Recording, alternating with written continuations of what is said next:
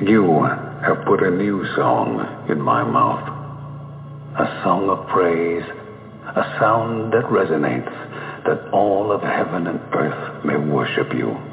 We tread the hills to meet with you, to see your majesty in all that surrounds us.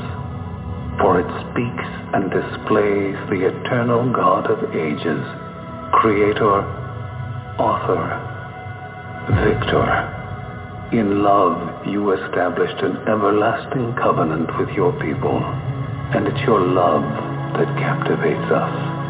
As children of the King, we rush in as waves unrestrained, overcome, overwhelmed, that the King, crowned in glory and splendor, would reach down to place a crown upon our heads. So we raise our banner, the banner we boldly stand under, the banner of Jesus Christ. From dusk to dawn, from age to age, your praise resounds in all the earth. Deliverer, Redeemer, ruler of an everlasting kingdom that cannot be shaken. We trust in the name of Christ Jesus, the only King, forever.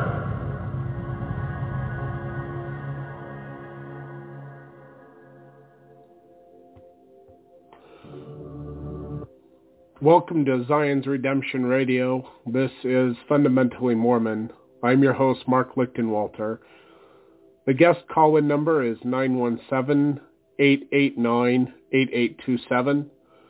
That's 917-889-8827. You can find this at blogtalkradio.com/fundamentallymormon. And the text will also be posted on my Facebook wall at facebook.com/LAZURUS1977. You can also find the text and the audio to this radio program on iTunes at Fundamentally Mormon and in the different Facebook groups that I am an admin of. Some of those groups are LDS Last Days Prophecy and Gospel Discussions, LDS Gospel Mysteries, Latter-day Unity, and others. You can find the pages that I admin also on my Facebook wall. And if you enjoy this program, please friend request me or follow me and make me one of your close friends. We try to put out as many episodes as we can during the week. But I'm thankful for you to be here today. Let's get right into the reading today. We are going to be reading out of Ogden Kraut's books. You can find his books for free to read online at ogdenkraut.com. That's OGDENKRAUT.com. That's OGDENKRAUT.com. Oh, welcome to the program. Today is the 24th day of August, 2021. Pre-recorded a show last Friday, and we're going to listen to that today. Didn't go on the show yesterday because Kim's father was involved in a head-on accident with a log truck and died on the scene. So that happened 1:47 p.m. Eastern Standard Time in North Carolina yesterday. So anyway, and she has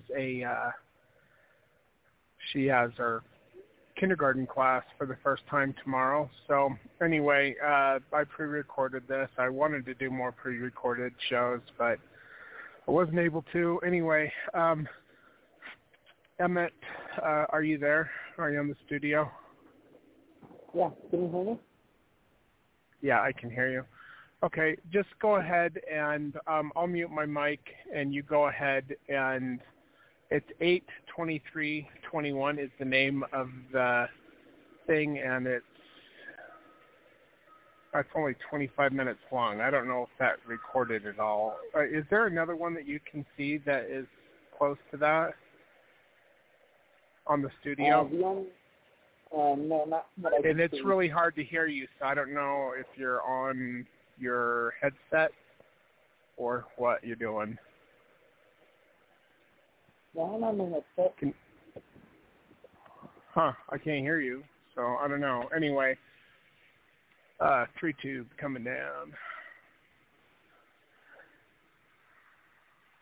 All right, I'll just mute myself. Go ahead and start that show. Thank you, everyone, for listening.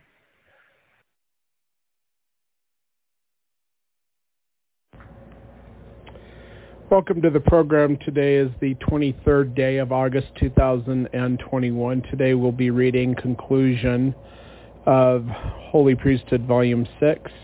We'll be in Chapter 16, Securing This Great Treasure. I'll dedicate the program and we will get right into the reading. Our Father who art in heaven, hallowed be thy name. Thy kingdom come, thy will be done on earth as it is in heaven. We thank thee, Father, for the opportunity to put these programs out here and into the world where we can share the gospel of the restoration with the world. We love thee, Father, and we desire to be tools in thine hand to bring about Zion's redemption. We say these things in the name of Yeshua, our Messiah, even Jesus the Christ. Amen. Conclusion. Securing This Great Treasure, Chapter 16 of Holy Priesthood, Volume 6, pages 302 through 314. And there ran a young man and told Moses and said, Eldad and Medad do prophesy in the camp. And Moses said unto him, Enviest thou for my sake? Would God that all the Lord's people were prophets, and that the Lord would put his spirit upon them. Numbers chapter 11, verses 27 and 29.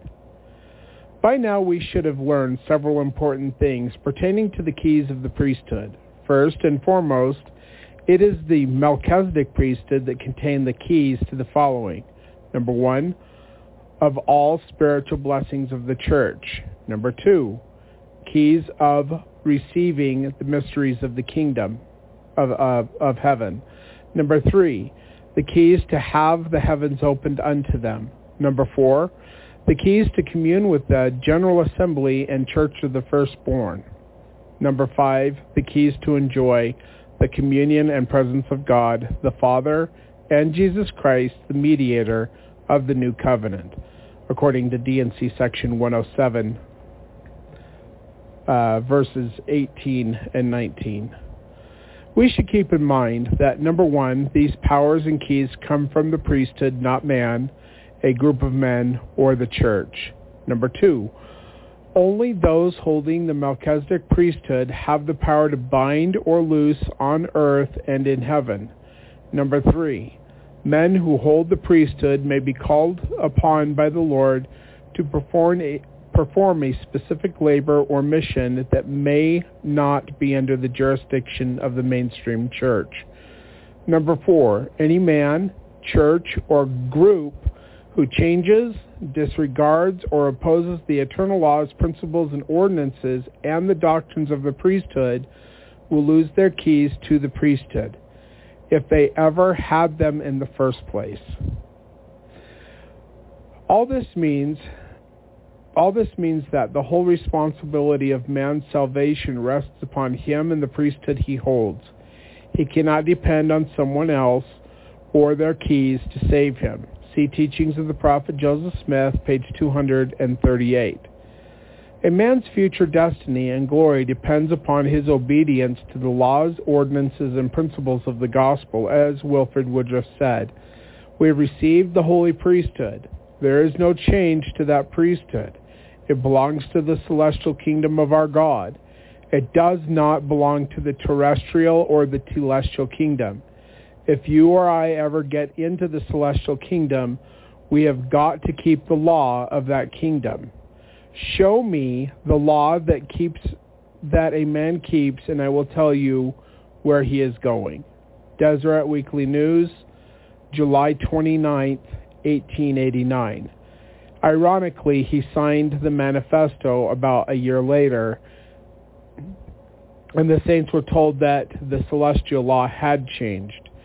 In reality, the celestial law was still there and available, but just no longer accepted by the church. The saints need to learn that Joseph Smith spoke truly when he said that, quote, the people who should each one stand for himself, and that righteous person could only deliver their own souls, and applied it to the present state of the church. And that was the present state of the church in the day of Joseph Smith.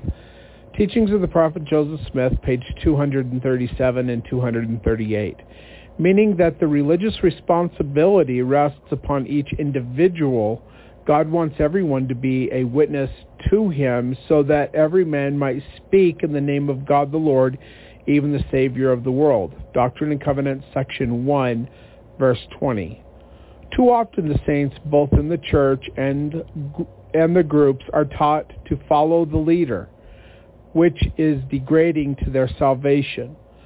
Following someone is a contradiction to the doctrine of calling an election, as Brigham Young taught. And before I get into that quote by Brigham Young, God wants you to hear the prophets, all of them, whether they have a specific calling in a church or a group, but he wants you to take what you hear from them and get revelation about it and confirmation of the Spirit for yourself.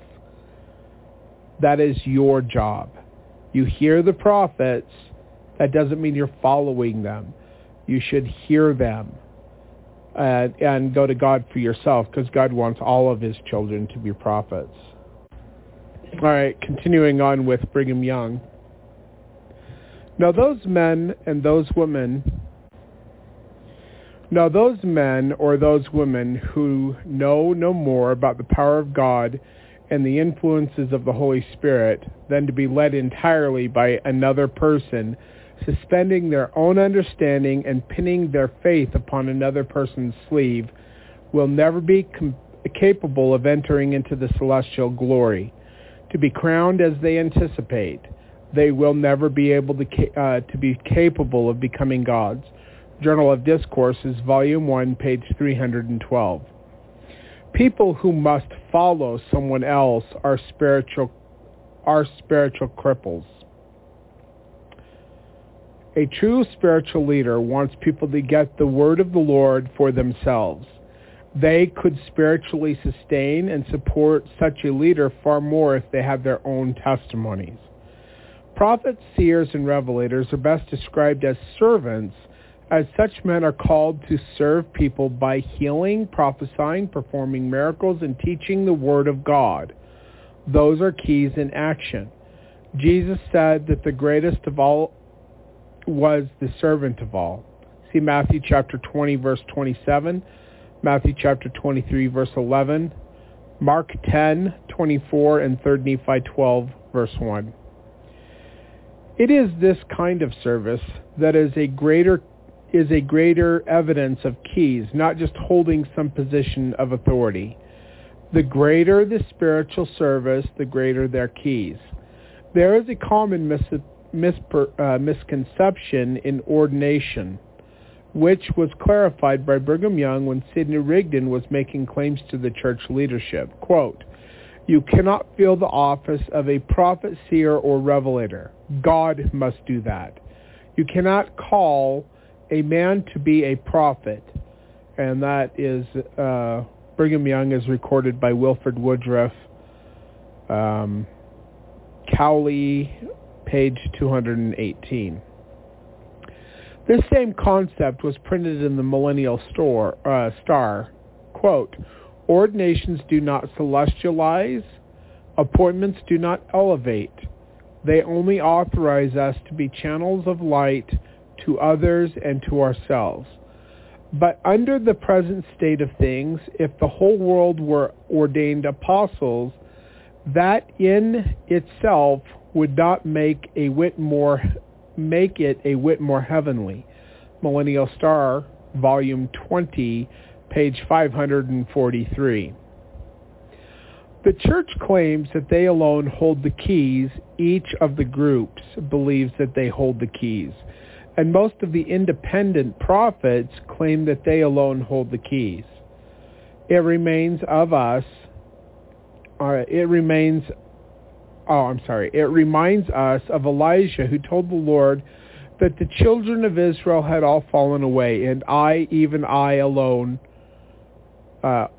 even I only am left. And the Lord said to him, Yet I have left me 7,000 in Israel, all the knees which have not bowed to Baal, and every mouth which hath not kissed him. 1 Kings chapter 19, verses 14 and 18. Likewise, there are many among our modern Israelites who still hold and honor the holy priesthood and have some attending keys. And I just have to say something about that real quick. When this book was written, that might have been the case. However, because of what Heber J. Grant did with not having the whole church change from conferring priesthood to only ordaining to offices, a lot of people lost their line of authority, or they did not have priesthood conferred upon them. And then later on, when David O. McKay changed it back, it didn't fix anything. The people who had been ordained to offices with no priesthood from 1921 to 1957 still didn't have priesthood. Because of that, and because of other things, God, in Daniel chapter 12, talks about the very end of days of the telestial portion of the history of this earth. And he talks about Michael standing up in that time. And he also talks about a servant who is clothed in linen, which means that he is a pure vessel of God. And he lifts his hands to the air, or in other words, he lifts his hands to the square after the order of the Melchizedek priesthood, and the keys and the authority which he holds. And he scatters the power of all the holy people in the last days. Now, the power of the holy people in the last days is the priesthood of the restoration. In 2013, in July of 2013, God, and I didn't know this prophecy existed in Daniel chapter 12, and I wouldn't know that until after a month after I did what I did, because God told me to do it. My aunt came to me and she said, "You fulfilled Revelation." And I said, "What are you talking about?" And she told me about Daniel chapter 12. But in July of 2013, God said, "I want you to raise your arms to the square and to sever the power and the ordinations of all the holy people, the priesthood." And I said, "Why do you want me to do that?" It was like a complete shock to me. And he said, "Because if they will not accept you as my witness, I will not accept them." So basically, it's basically a hard reset. The priesthood is still on the earth, but the people who held the priesthood have to fall in line. The gate is narrow; it is not wide. And you have to get rebaptized and receive a reordination of priesthood in order to have priesthood. And that comes by accepting me as the witness that I am.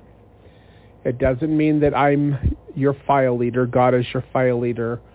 It doesn't mean that I get to tell you what to do. And it doesn't mean that I am a soothsayer and some people want me to tell them their futures or what they should do. I can only tell you what God has told me to tell you. And God has told me to tell you to gather and to repent and to be rebaptized and receive your ordinations through me or somebody who I have already ordained. They can do the work. So when Ogden here is talking about, there's lots of priesthood all over the place. Well, that may have been true at the time, but because Daniel chapter 12 has been fulfilled as of July 15th of 2013, you have to come through me. And I know a lot of people hate that, and I'm sorry. I'm not doing it because I want to do it. I'm doing it because God told me this is the way it has to be, because you actually do have to accept me as God's servant. So, anyway, but continuing on with the reading, in section 101 of the Doctrine and Covenants, the Lord gave a parable of the vineyard to explain the redemption of Zion. The men who were in charge of the vineyard failed to do their job, so finally the Lord of the vineyard came back and said, "Why? What is the cause of this great evil? Ought ye not to have done even as I have commanded you?"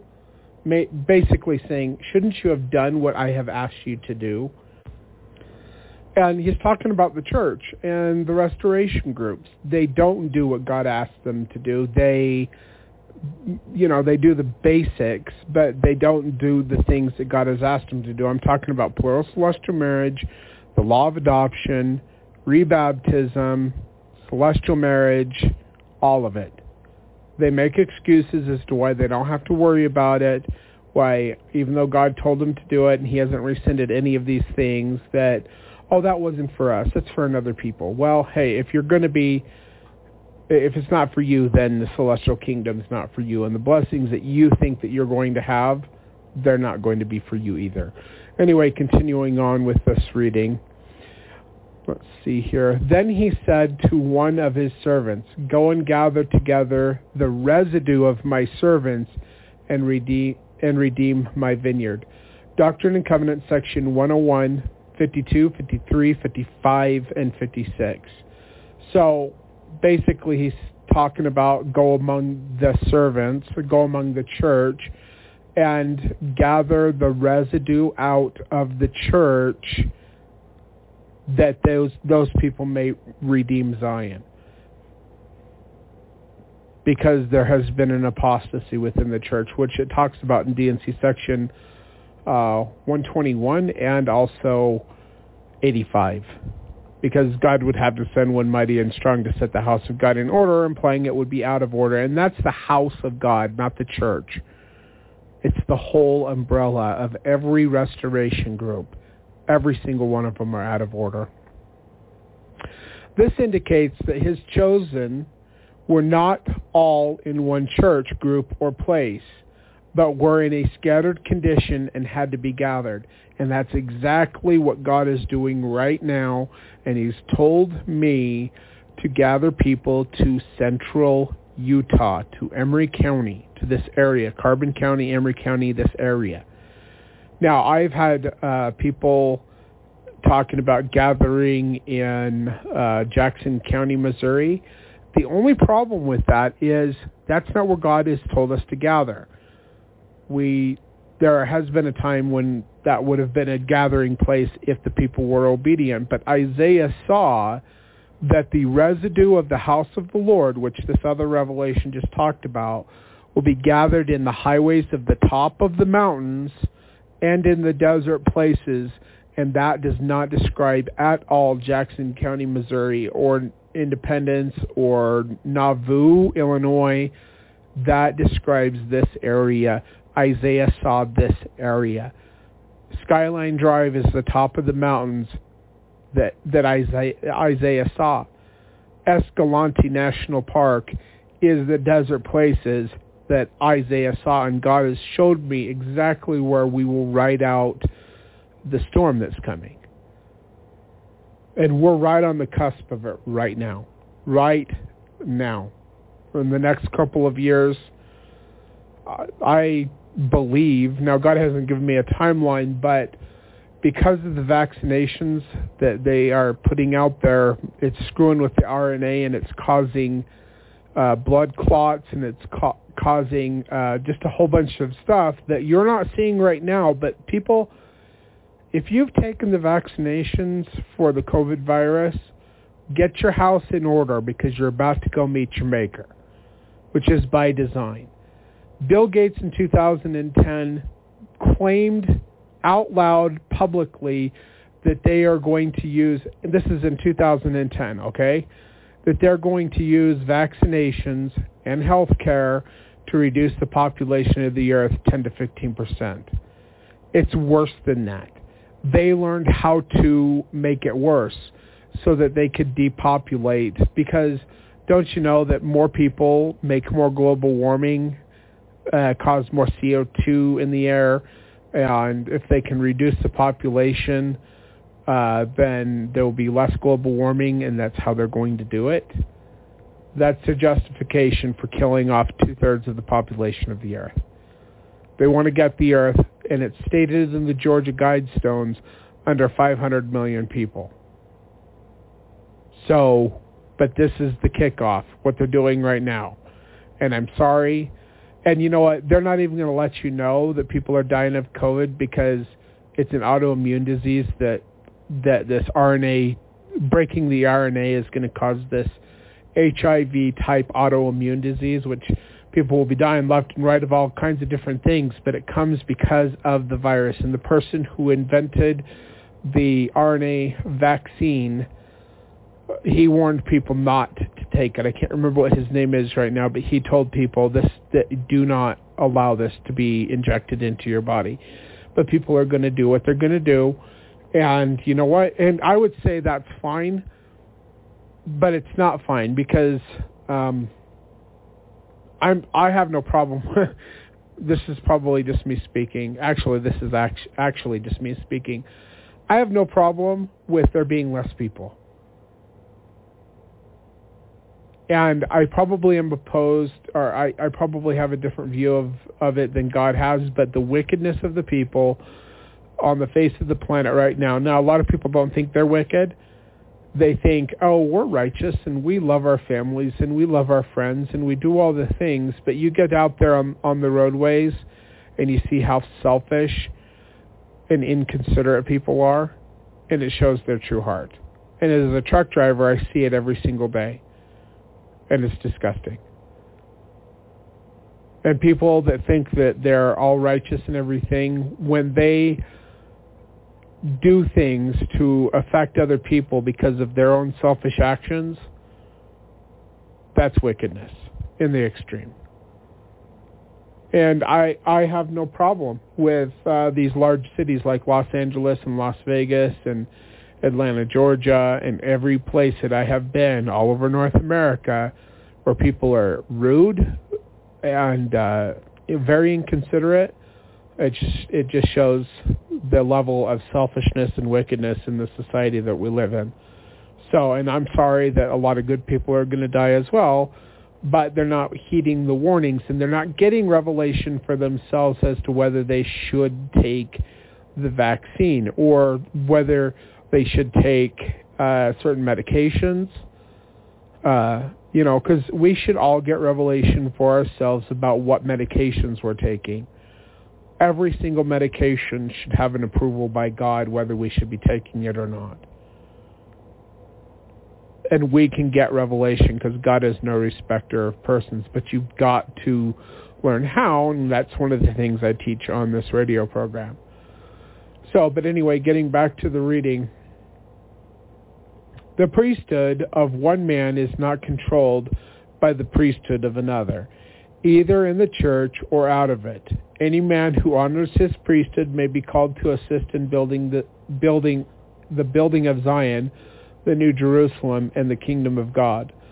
The zeal towards establishing the Lord's kingdom on the earth has fallen into the historical past like the dream of Camelot. The mighty warriors of Zion, like the knights of the Round Table, have come to the shame of fighting among themselves. In giving up their search for Zion, they have joined league with the soldiers of Babylon, where they have lost the dream and have almost lost their own identity.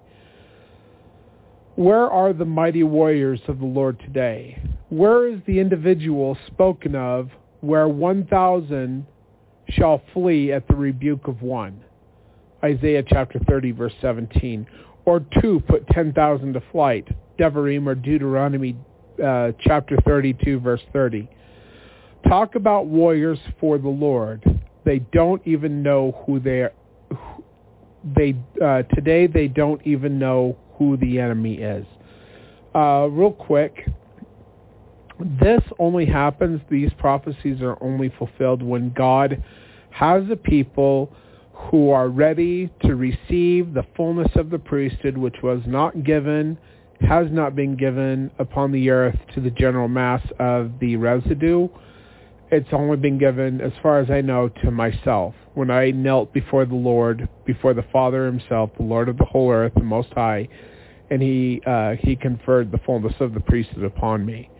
And I've been able to do certain things with controlling or commanding the elements with that priesthood.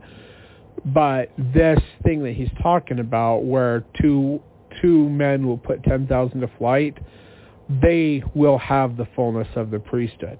And I cannot give that fullness out. Only God can give that fullness out. And in D&C section 124, Jesus tells Joseph Smith to build a temple whereby the Most High can come dwell therein, the Father, that he, the Father, might restore that which was lost unto you, or that which was taken away, even the fullness of the priesthood, because it had not yet been restored on the earth. It does not mean that Joseph Smith or the saints lost it. He's talking about the world. The fullness of the priesthood is that priesthood that these individuals have that allow them to put 10,000 to flight, and they don't have it yet. The residue of the people will have it when they are prepared to have it. And it'll probably be a tabernacle that they'll have to build in the wilderness for the presence of God to come in, because there has to be a temple.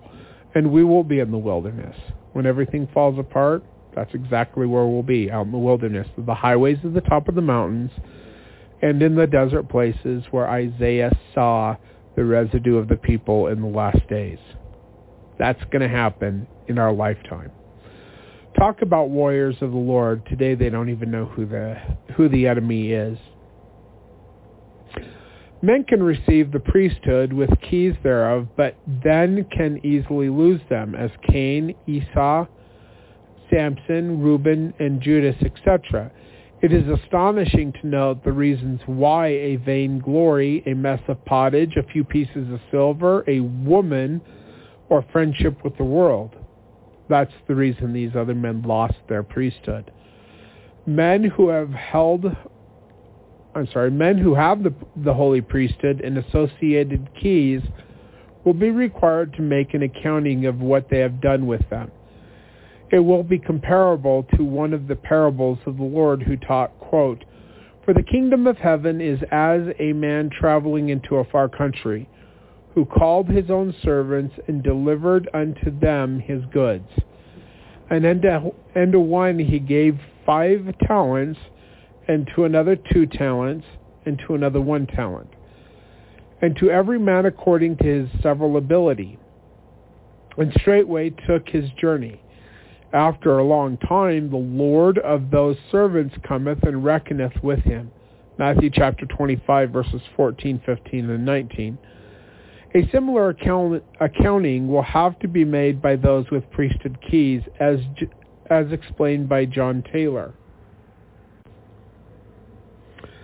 Then they will assemble to regulate all these affairs, and all that held the keys of authority to administer will then represent their earthly course. And as this authority has been handed down from one to another in different ages and in different dispensations, a full reckoning will have to be made by all.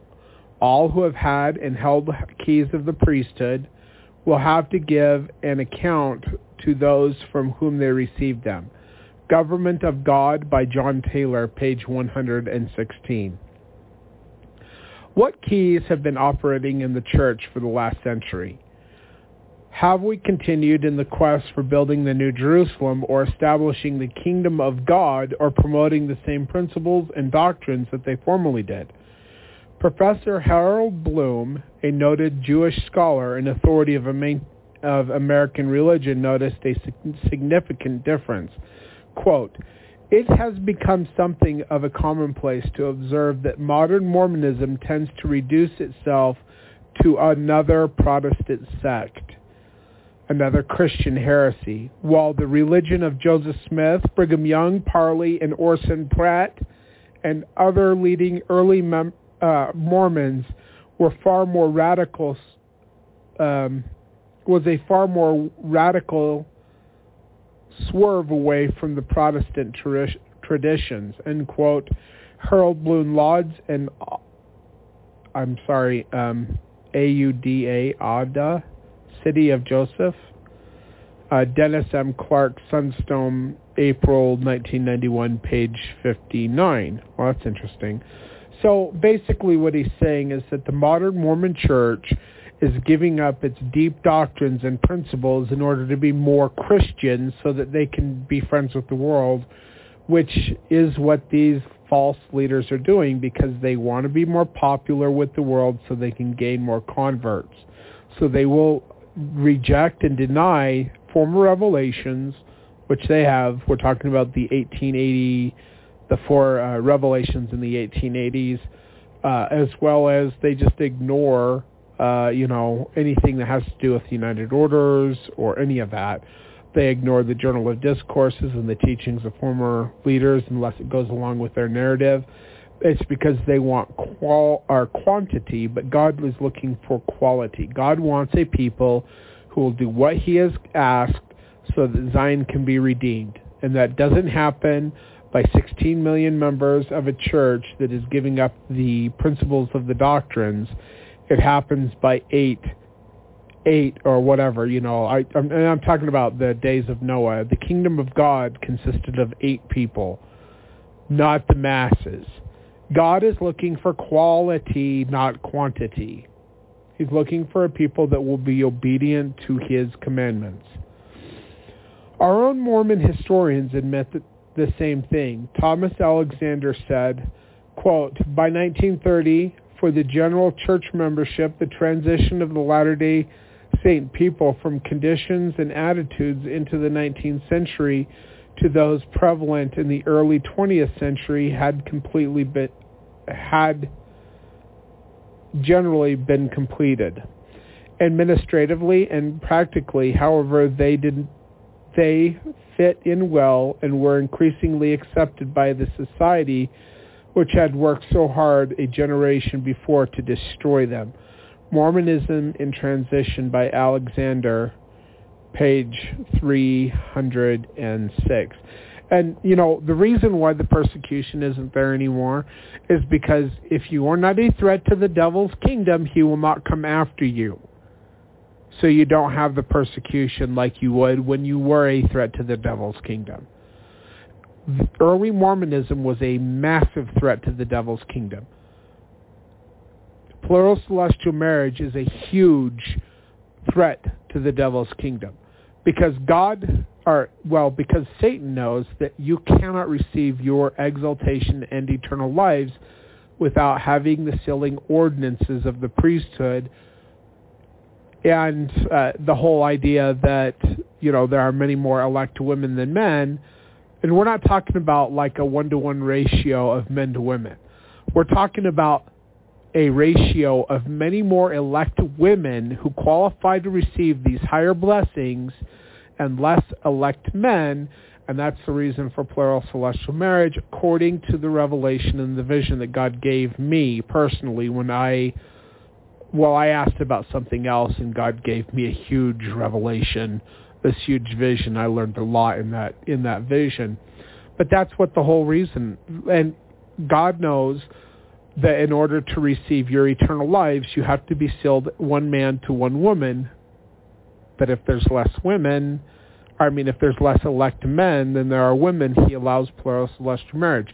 So all of these elect women who are being sealed to schmucks who will not make it to the celestial kingdom, it's sad that they should have to choose from among people who are not elect. Anyway, I'll just leave it at that and continue on. We're about halfway through the reading today. At the end of the reading, we will open the phone lines for people to listen to this. Actually, you can call in to listen to it right now. However, at the end of the program, we will open the phone lines up so that we can take questions or comments. But like I said, we're only halfway through now. But just so you know, there are 50 lines available. If you want to call in to listen, that's completely fine. If you're listening on a streaming service or something. Hold on here. Okay, anyway, the guest call-in number is 917-889-8827. All right.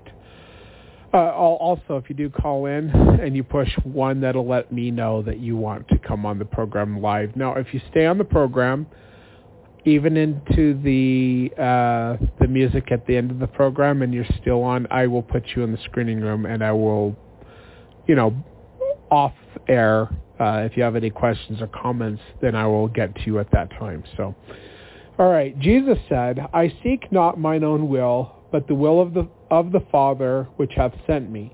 John chapter 5, verse 30. If Jesus set the example of following the Father, why are we so anxious to follow the brethren?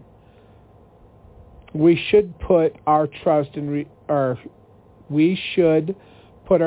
religious leaders the same as we put trust in business and corporation leaders.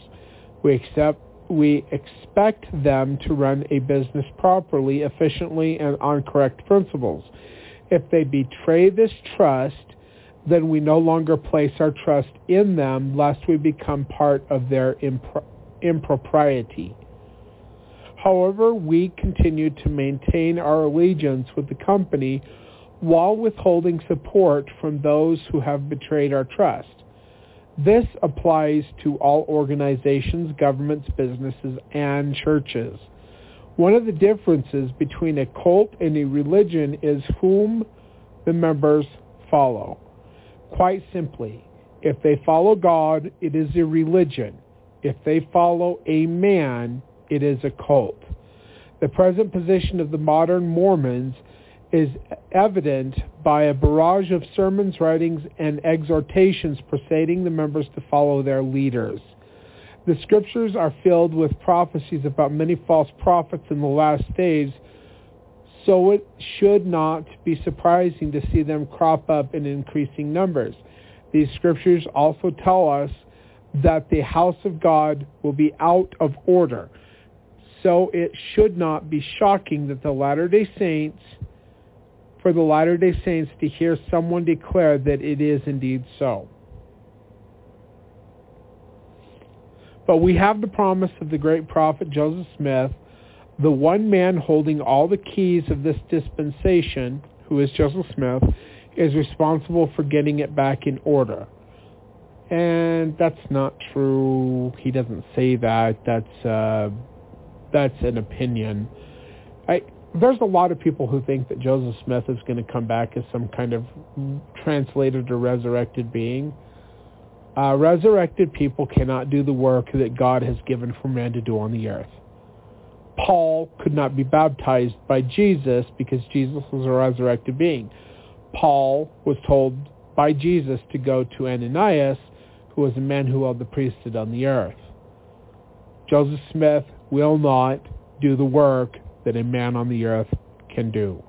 And I know that there is a thing called multiple mortal probations, but that's from world to world, not from generation to generation.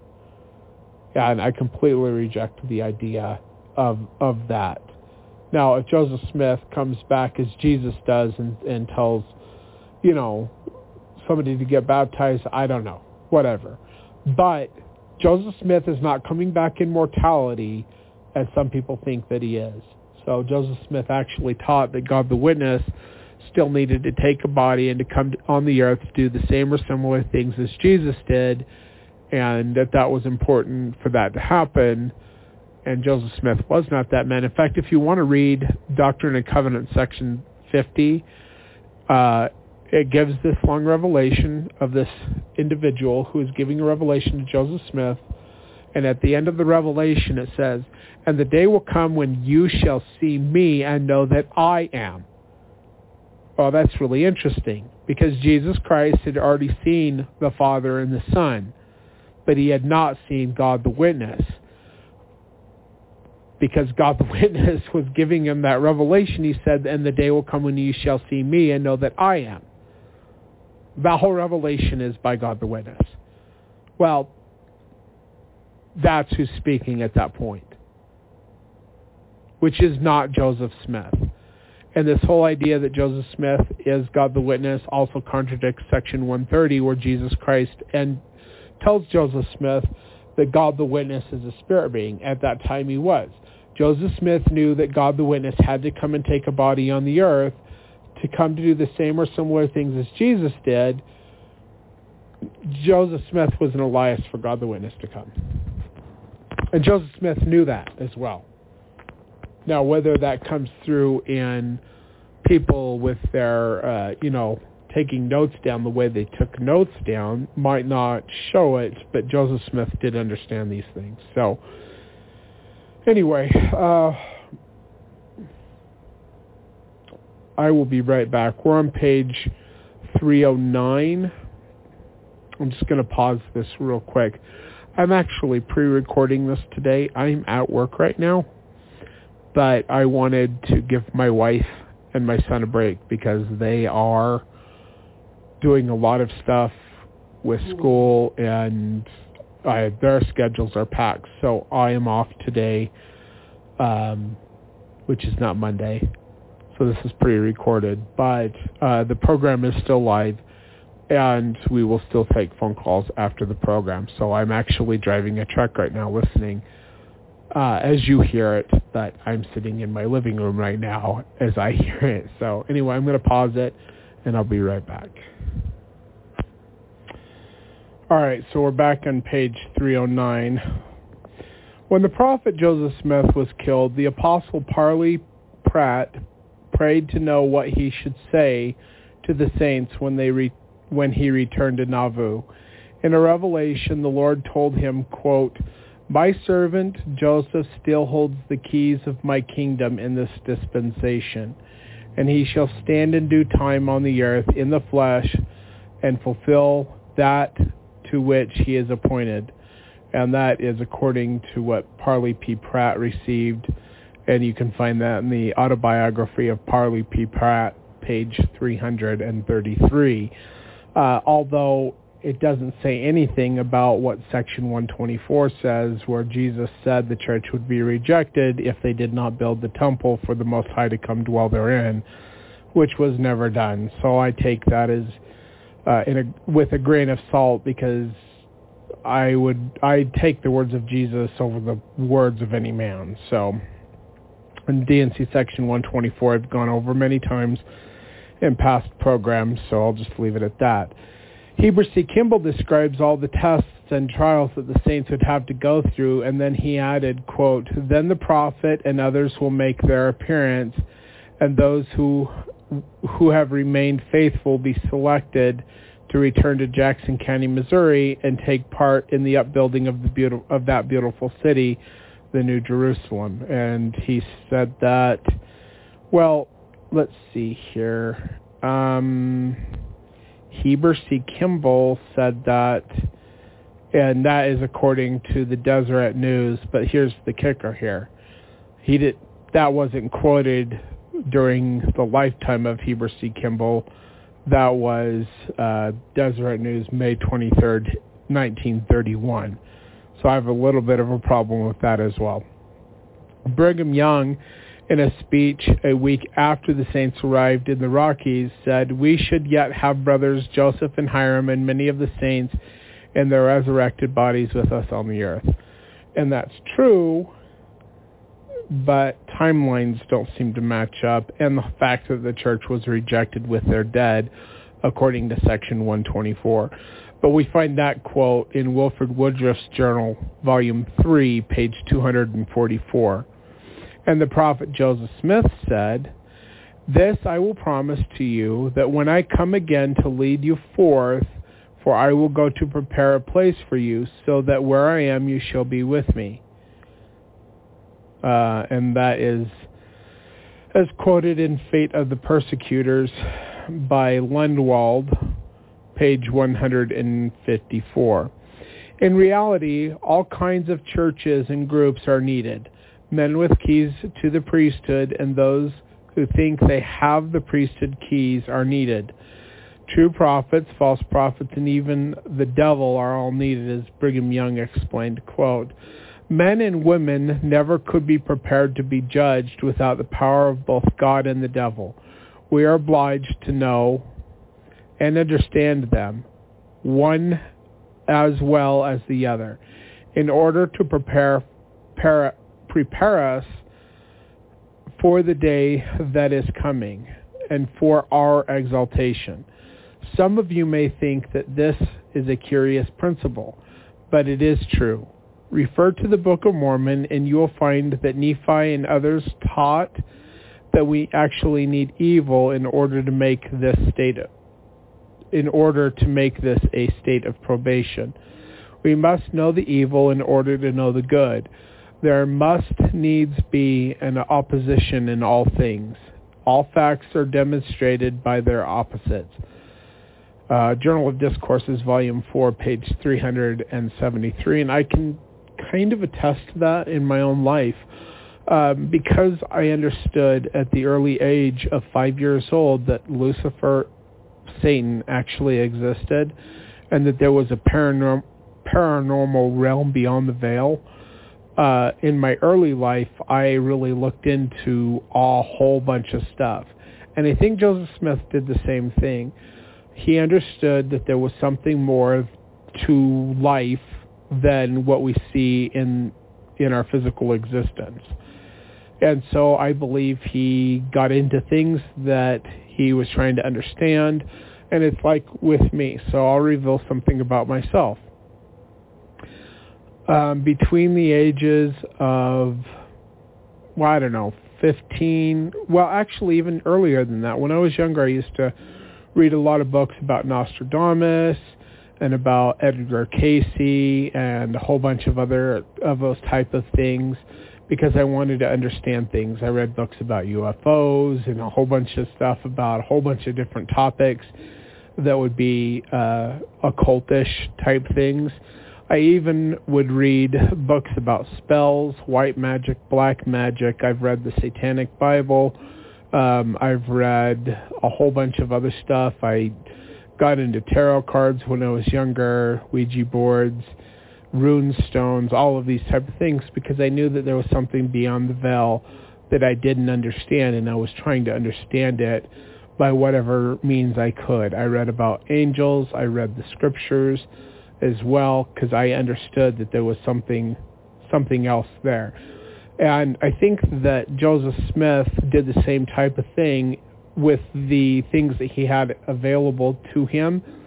And I think it's a sad thing when you have a lot of ex-Mormons freak out because Joseph Smith used seer stones. Now, seer stones are found in the Bible, and he did treasure digging, and he tried to understand the things that were paranormal and beyond the veil, because he knew something was there. He knew it.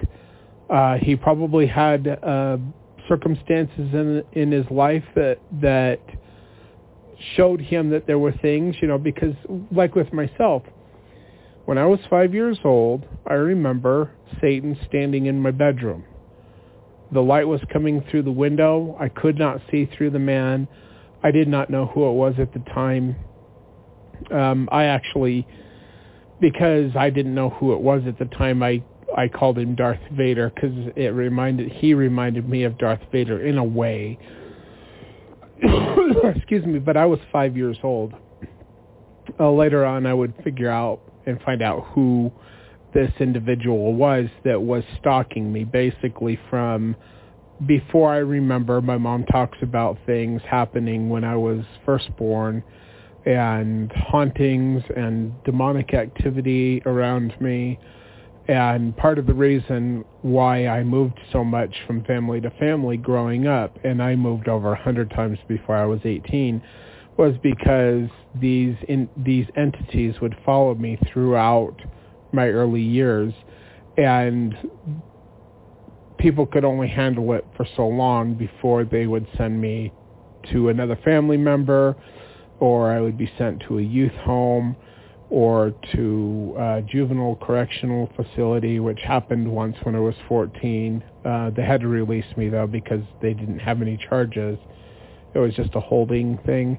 Anyway, my mom even sent me to a drug rehab center just to get rid of me when I was 14, even though I didn't use drugs until I was 16.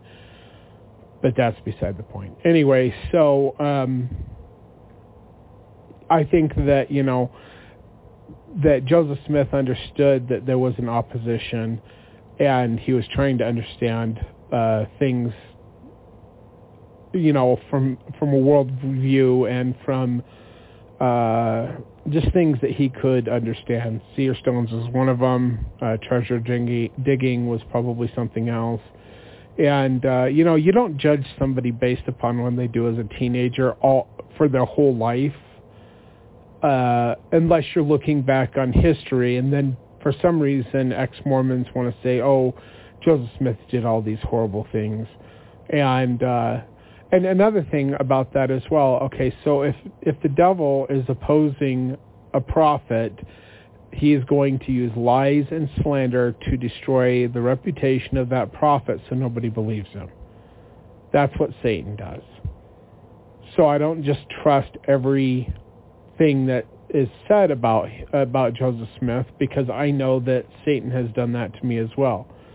He has lied about using his servants, like Nate Carlisle at the Salt Lake Tribune, who wrote an article about, it was partly about me, but it was about the group and the website that I had, the Kingdom of God or Nothing, where he talked about how we, part of our doctrine was marrying little girls, because, Joseph Smith did the same thing.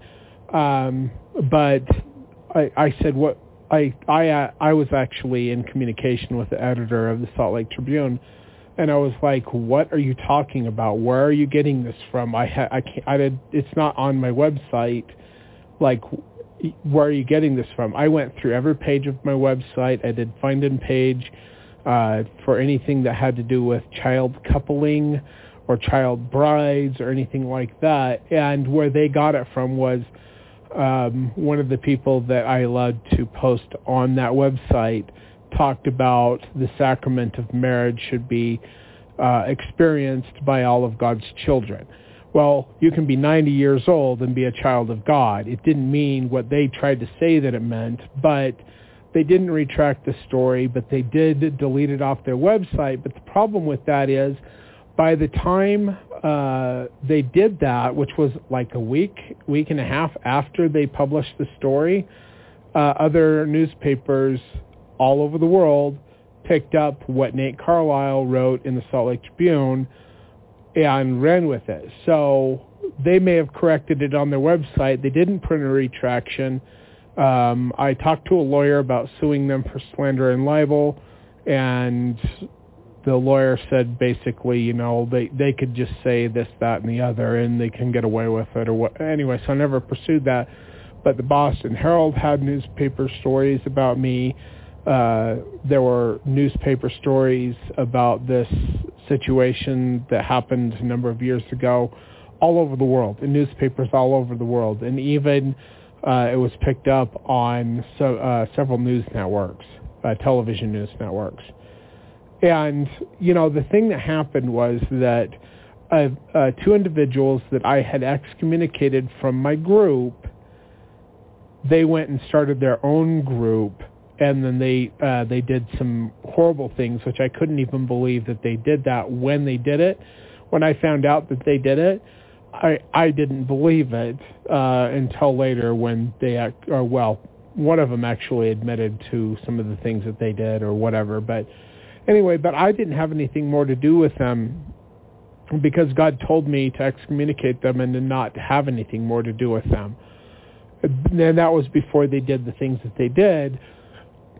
But because they had information, one of the individuals had things on my website. They found my website, and then they tried to lump me in as the leader of the group. And I wasn't the leader of their group because they broke off of my group after I excommunicated them and kicked them out of the group.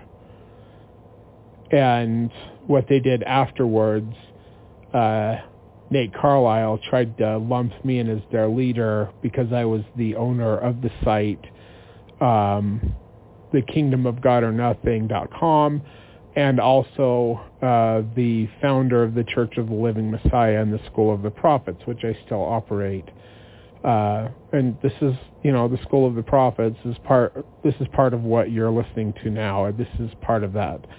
that teaching ministry that God has asked me to do. So anyway, but it was basically, they took something completely out of context and they lied about it just to sensationalize something that never happened, at least within my group. And you know what? Those two individuals are serving time 46 or 47 years to life and 23 or 24 years to life, and they deserve it. And I knew that they were falling before they fell, and completely, and they were irredeemable, and they became very depraved, and they did things that they ought not to have done, and they deserve to be. Actually, I believe that they should. Well, I believe in capital punishment for what they did, but I'm not the one who controls the law and whatever, so I don't get to have a say in that. They get to be in prison, and that's where they belong. So anyway, but let's see here. I just know that there's a lot of lies and slander that go around about myself, and I know that happened to Joseph Smith as well. It's because we raise up against the devil's kingdom and proclaim the restoration and the kingdom of God, and we're a threat to the devil's kingdom, and he will come after us in any way that he can. So all of this crap about the character of Joseph Smith, I just don't accept, because I know that he was a prophet. And I know that he was a prophet because I got revelation, a very powerful witness that he is a prophet and the Book of Mormon is true. All right, we're 65% done with the reading for today, so I'll continue on. We should learn how the devil deceives people and what principles he uses, just as we study the principles of Jesus Christ. A good general learns the strengths and weaknesses of his enemy, and a good Christian needs to do the same. And, I've tried to do the same. So I talked about the occult stuff, but also when I was 16, I tried to have my name removed from the LDS Church. I joined Southern Baptist Church in Ogden, Utah, and I really got into anti-Mormon stuff because I couldn't stand the church. To tell you the truth, I couldn't stand the church. The people in the church and what I had experienced as a teenager and a child with manipulation and just different things in the church, I couldn't stand them. And then when I was approached with this anti-Mormon view that the Baptists had, I believed it, and I studied it, and whatever, until my conversion in 1996. But after that, I continued to read the anti-Mormon literature, along with everything the church had, along with all of the old books, because I wanted to understand the truth of the restoration, and I wanted to understand the lies so that I could be effective in being a missionary for God and the restoration. And in fact, when I went on my mission, it was kind of interesting because I was sent to southern Georgia.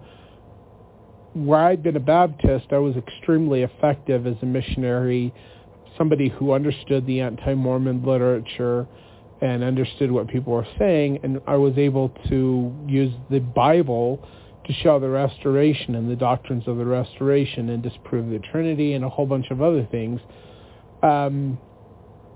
So, when Ogden says the general learns the strengths and weaknesses of his enemy, I did those things.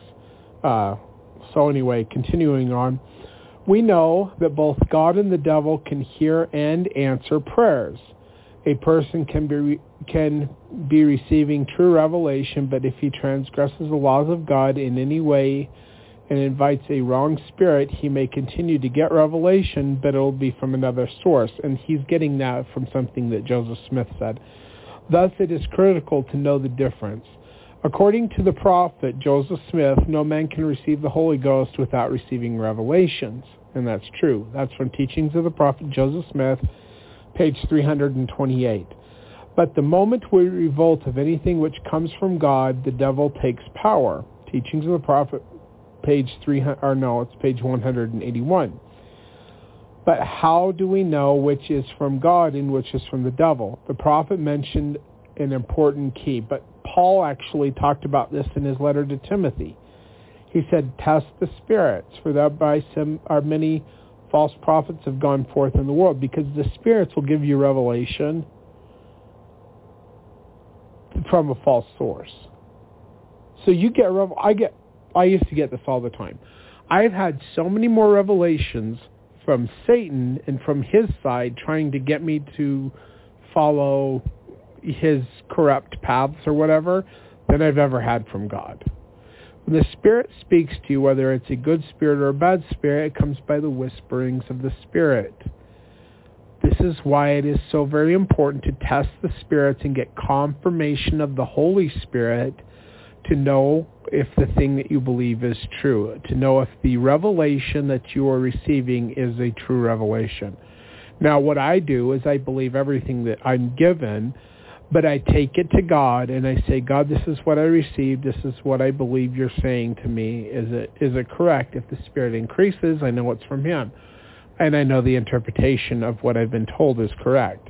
If the Spirit decreases, I can either know that it's not from Him or my interpretation is not correct, but it is from Him. So you have to learn how to test the spirits, to test the revelations that you're given. And if you have a problem with this, I've had a lot of people who have had problems with this type of thing. And it really sucks, actually, to get all of these, because it's constant bombardment. When this is happening to you, you're being attacked by Satan and he's giving you tons of revelations. Anytime he does any of this stuff, if you turn to God,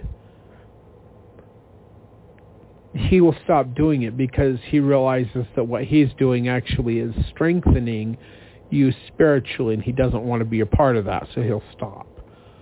But you always have to have your guard up, because he can start at any time. So he'll stop, and then he'll try to come in later and try to do some crap. And this is why it's so important to get revelation for yourself and confirmation of the Holy Spirit to know the true interpretation of the revelations you're receiving or the revelations we find in Scripture. All right. Let's see here. All right, this is from Teachings of the Prophet Joseph Smith, page 181. A key. Every principle proceeding from God is eternal, and any principle which is not eternal is of the devil. And that's true. So whenever they change the Scriptures, or they change the doctrines, or they change the ordinances, or they change the endowments, that's not eternal. The fact that it is changing means that it is from the devil, not from God. Because God gave it a certain way, he expects it to be obeyed in a certain way. And when you go around changing things, well, you're doing that because you're receiving revelation from the wrong source to do those things, and you can make all the excuses in the world that you want. It's not from God. So let's see here. There seems to be a common problem with most prophets, presidents, leaders, and keyholders. They aspire to be the one who is chosen above all others. But how many of them have ever produced a genuine prophecy, or been given the keys to seership, or produced written revelations that are consistently fulfilled? Yet they claim to hold the keys, but where are the fruits of those keys? And they may not have received them. Prophets, seers, and revelators, people who claim to be prophets, seers, and revelators, who do not prophesy, do not receive revelations, have not had visions, and give those visions to the people, and teach deeper doctrines by revelation, that you cannot call them prophets, seers, and revelators. They don't actually have the fruits of being prophets, seers, and revelators. Now, what I find frustrating is I actually do have all of the fruits of being prophets, seers, and revelators. A prophet, seer, and a revelator. I have given, thus saith the Lord, revelations. I received one on August 14th, 2021, which I'm going to record, and I'll probably have an audio spot where I can share that with you from time to time. I haven't done it to this point, but I'll probably do it by the time this radio show airs. But I've gotten lots of these things. I've been taught by visions and revelations, and personally, physically, in the flesh, by Jesus Christ and the Father in their very presence. But most people will reject me because either they've rejected the prophet Joseph Smith, and so when I come along, they mock me, or they're in the LDS church still, and they think that Russell M. Nelson or Thomas Monson or whoever these guys are that claim to be prophets, seers, and revelators, that don't actually have any of the fruits of being prophets, seers, and revelators, but they believe that those people are who they say they are, so they reject me because I'm not allowed to have those things because there's already a Lord's anointed on the earth, even though he doesn't have any of the fruits of being a Lord's anointed, but whatever. So they reject me because they believe these other people are who they claim to be, but they don't have any of the fruits. So anyway, all right, we're on page 311. Maybe if somebody doesn't have their keys, they lost them, as Columbo might say. It just came to me, if somebody lost their keys, maybe somebody else has them now. Yep. But, see, they lost keys a long time ago, so I didn't actually have the keys until 2003. And there was another individual who had them before me, and I'm not going to talk about who he is because he is a fallen prophet, and it's sad that he's gone into the dark. So, all right, let's see. In our search for priesthood keys, let's seriously consider the following 4 quotes from Brigham Young, which should be very helpful in discerning true leaders and prophets from false ones. Quote, "If I find a man, as I do once in a while, who thinks he ought to be sustained in a higher position than he currently occupies, that proves to me that he does not understand his true position and is not capable of magnifying it." Journal of Discourses, Volume 7, page 161 and 162. Another quote, "Many imbibe the idea that they are capable of leading out and teaching principles that have never been taught. They are not aware that the moment they give way to this hallucination, the devil has power over them to lead them into onto unholy ground. If they have received from the proper source the same power that was revealed to them would have shown them that they must keep these things revealed in their own bosoms, and they seldom would have a desire to disclose them to a second person." Journal of Discourses, Volume 3, page 318. And I have a problem with that because the devil doesn't want revelations or true knowledge to be taught. So he's going to tell you to keep things to yourself, right? And the LDS Church would do the same thing. And, I used to believe that, and I used to keep all these things to myself until God told me in 2013 to be bold with my witness and teach the truth. So all of the stuff that I received before 2013, I would talk about these things in a third person. So I have videos on YouTube that I have from a long time ago where I would say I knew a man who, and I'd talk about my experiences in the third person. Paul did the same thing when he said, "I knew a man in Christ above 13 years ago, whether in the body or out of the body, God knoweth, such as one caught up to the third heaven." And he was actually talking about something that he went through, his own spiritual experience, but he was talking about himself in the third person. See, I used to do the same thing until God told me to be bold with my witness and declare these things. So now I'm bold, and I don't care. I shouldn't be throwing my pearls before swine, and here I am on a radio show, podcast, throwing it out to the world. It's basically so that you can be left without excuse. See, you have the ability to get revelation to know that these things are true, and if you just listen and you accept it without getting revelation, then there's condemnation that comes with that. But if you reject it without any revelation, there's condemnation that comes with that as well. So God's told me to be bold with my witness, and I am bold, And because I'm bold, people have a problem with that, and they say that I'm a false prophet because I shouldn't be so bold, and I'm arrogant and all those other things, because the devil puts it in their mind to slander me and whatever. So anyway, continuing on with the reading, and we're 78% done with the reading for today. So when individuals are blessed with visions and revelations and great manifestations, look out, then the devil is nigh you, and will be tempted to purport in proportion to the vision, revelation, and manifestation you have received. Journal of Discourses, Volume 3, page 206. And that's true, because the devil can give you a whole bunch of stuff. That's why you've got to get confirmation of the Holy Spirit to know the truth of what you're receiving. So one of the individuals that I was talking about before that fell, that is in prison now, he was receiving good stuff, but he fell and he started receiving bad stuff. And I told him, you need to go to God and make sure that this is from God, because I knew it wasn't. The stuff he started receiving was bad fruit. I said, you need to go to God and make sure this is from God, so that you're not becoming a prophet of Satan.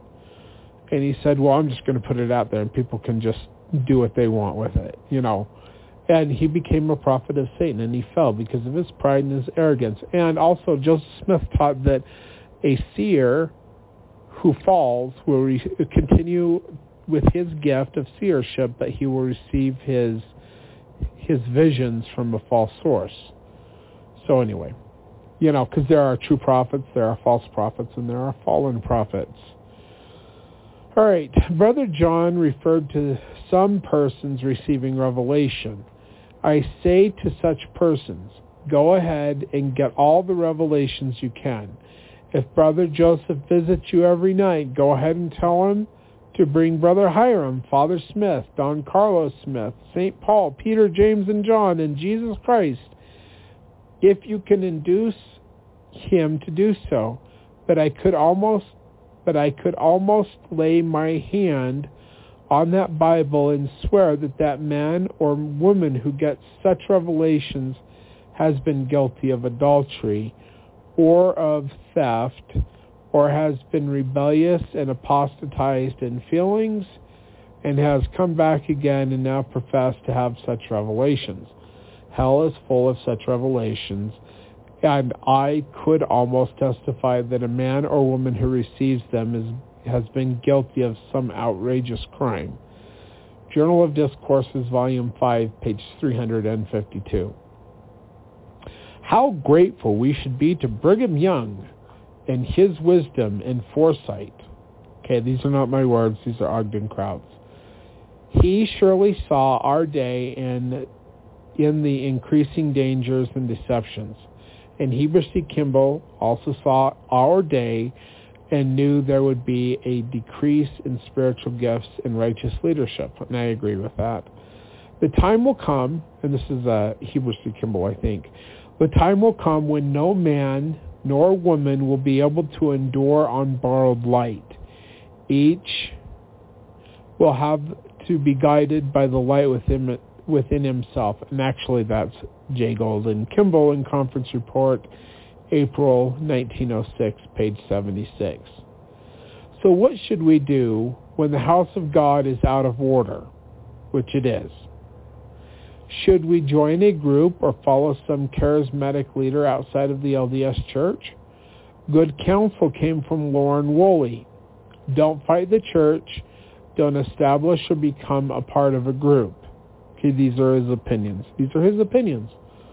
He said, you'll live to see the day when the prophet Joseph will come among this people to individuals, and he will choose this man or that man, that they are the ones, through the instrumentality of the prophet Joseph Smith, who is the one mighty and strong, who will come bearing the scepter of power in his hands in order to set the house in his hands to set in order the house of God.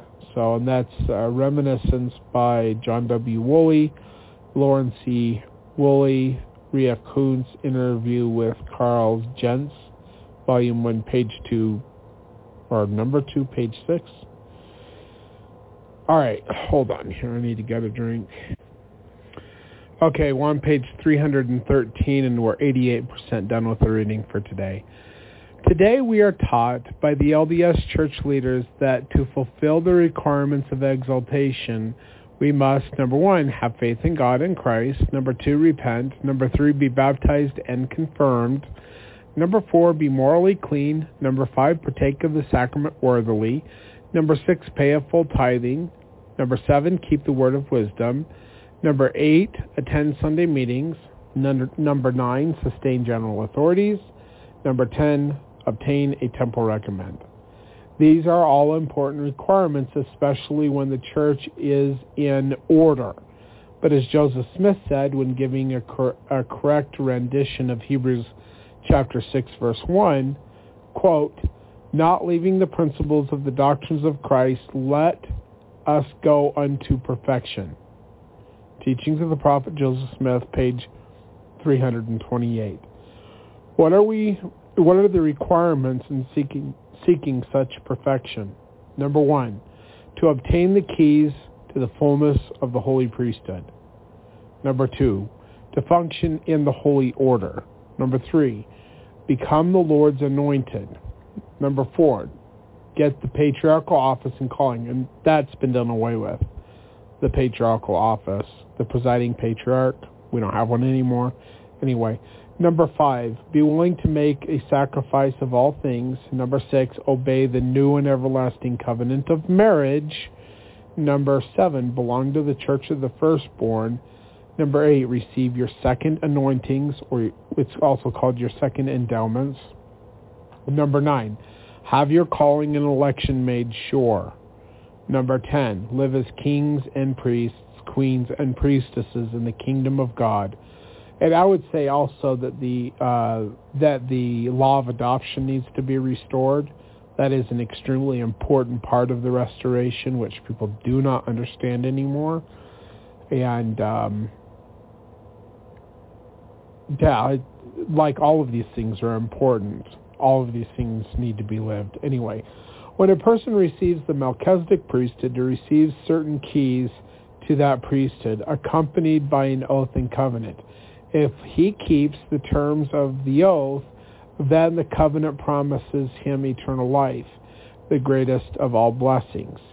We should never forget that speaking to the elders, Wilford Woodruff said, quote, do you appreciate the priesthood that is given you, and that the keys of the kingdom are given to you, and that the world of mankind are dependent upon you for salvation? No, not as you ought. Journal of Discourses, Volume 9, page 222. And Joseph Musser gave some excellent advice. He said, stop quibbling about who holds the keys, but each magnify his particular calling and see to it that no day passes that they are not engaged in advancing the cause of the kingdom. Journal of Joseph W. Musser, August 12, 1938. Bearing the priesthood and being blessed with its keys are part of our stewardship, for which will we have to give an accounting. Maybe a righteous family patriarch should be more concerned about the priesthood keys that he already holds and can qualify for, rather than searching for someone else with keys. He may already possess this great treasure of presiding authority, keys, our calling and keys. So, all right, that is the end of the reading for this book.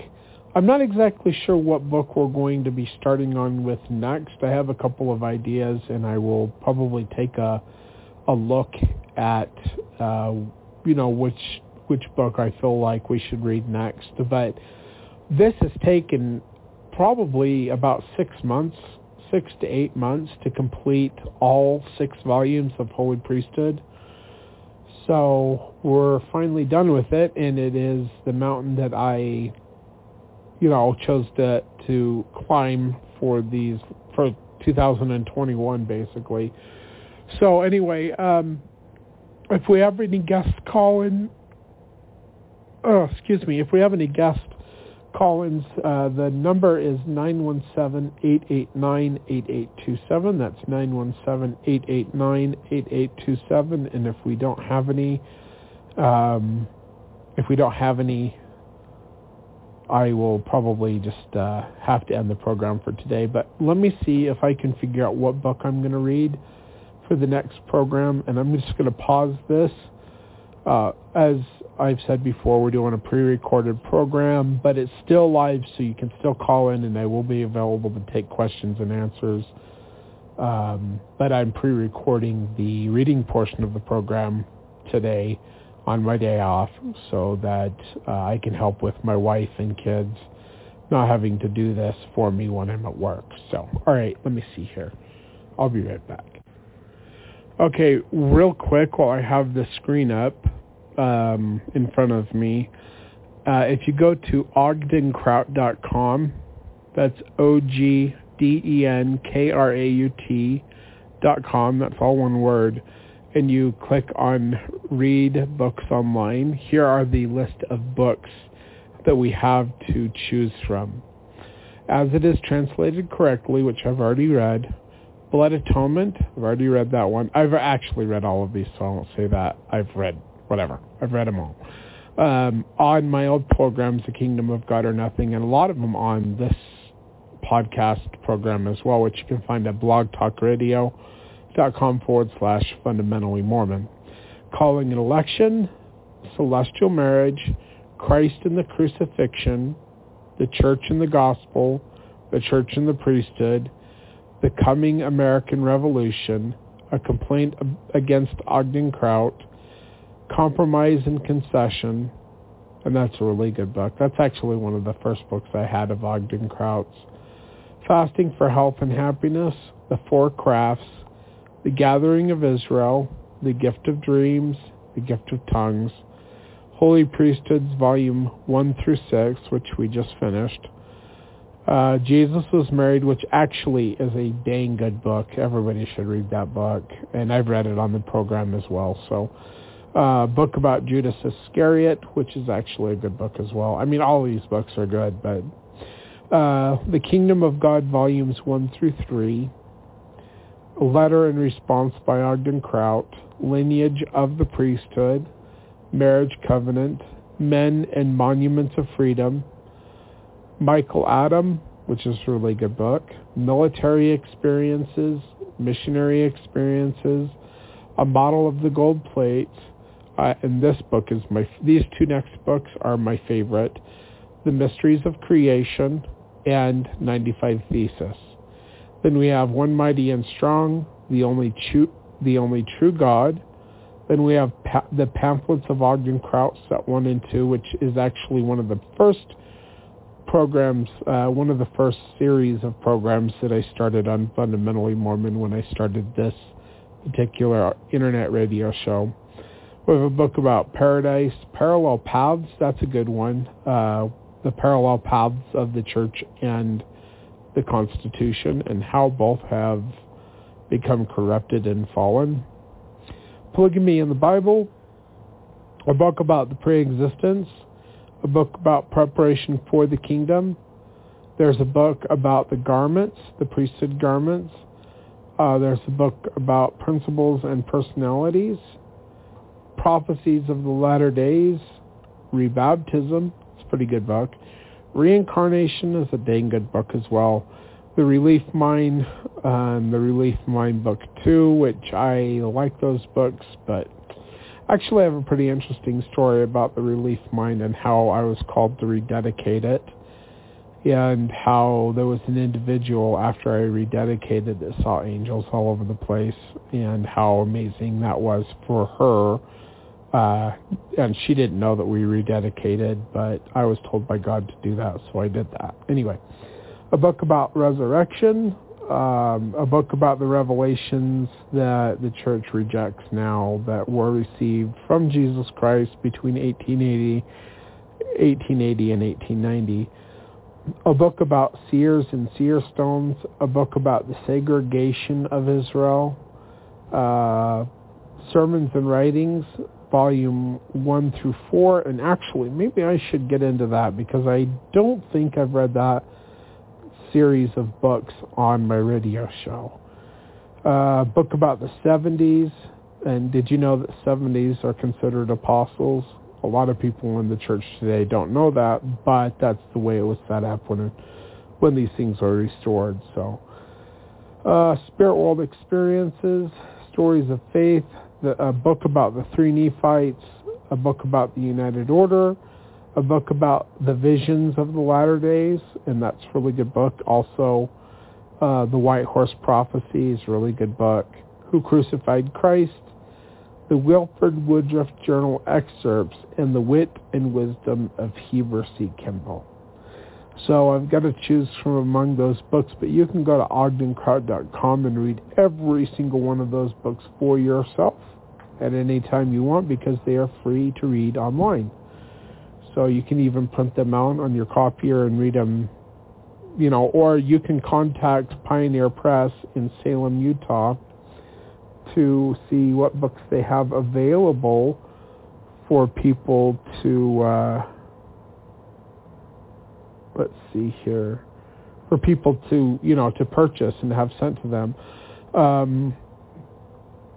Let's see, Pioneer Publishing at msn.com, and their phone number is 801-754-5465.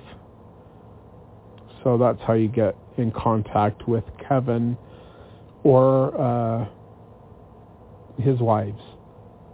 So, or his publishing company, whatever. It's in Salem, Utah. So, anyway, all right. Well, that's the end of the program. I will take phone calls at this time, but if there are none, I'm just going to put the music on. So I'll just check the studio real quick, and we'll take phone calls.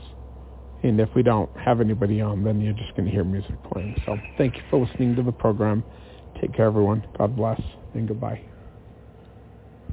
Okay, so one little correction. It's not Salem. I don't know why I said that. It's Santaquin, Utah. Pioneer Press. Emmett, do we have anybody in the studio or in the chat room tonight? In the studio now. I'm refreshing the chat room right now. Okay. It doesn't look like anyone was in the chat room. Okay, that's fine. I am going to be reading Writings and Sermons. I think there's 3 volumes of that, and it's basically just, it's not Journal of Discourse stuff. It's stuff that's not in the Journal of Discourses. Sermons given by Brigham Young and John Taylor and Orson Pratt and Parley P. Pratt and all of these other people.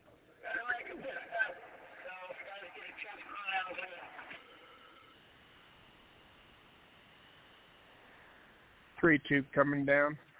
All right. Anyway, yeah, so that's what we're going to be starting on probably tomorrow. And since there is no callers, I guess we'll just go to the end music, prelude or something. Anyway, Emmett, go ahead and do that, and I'll mute myself. And thank you, everyone, for listening to the program. And we'll be back on tomorrow at 8 p.m. with another episode of Fundamentally Mormon. Thank you for listening. Take care, everyone. God bless, and goodbye.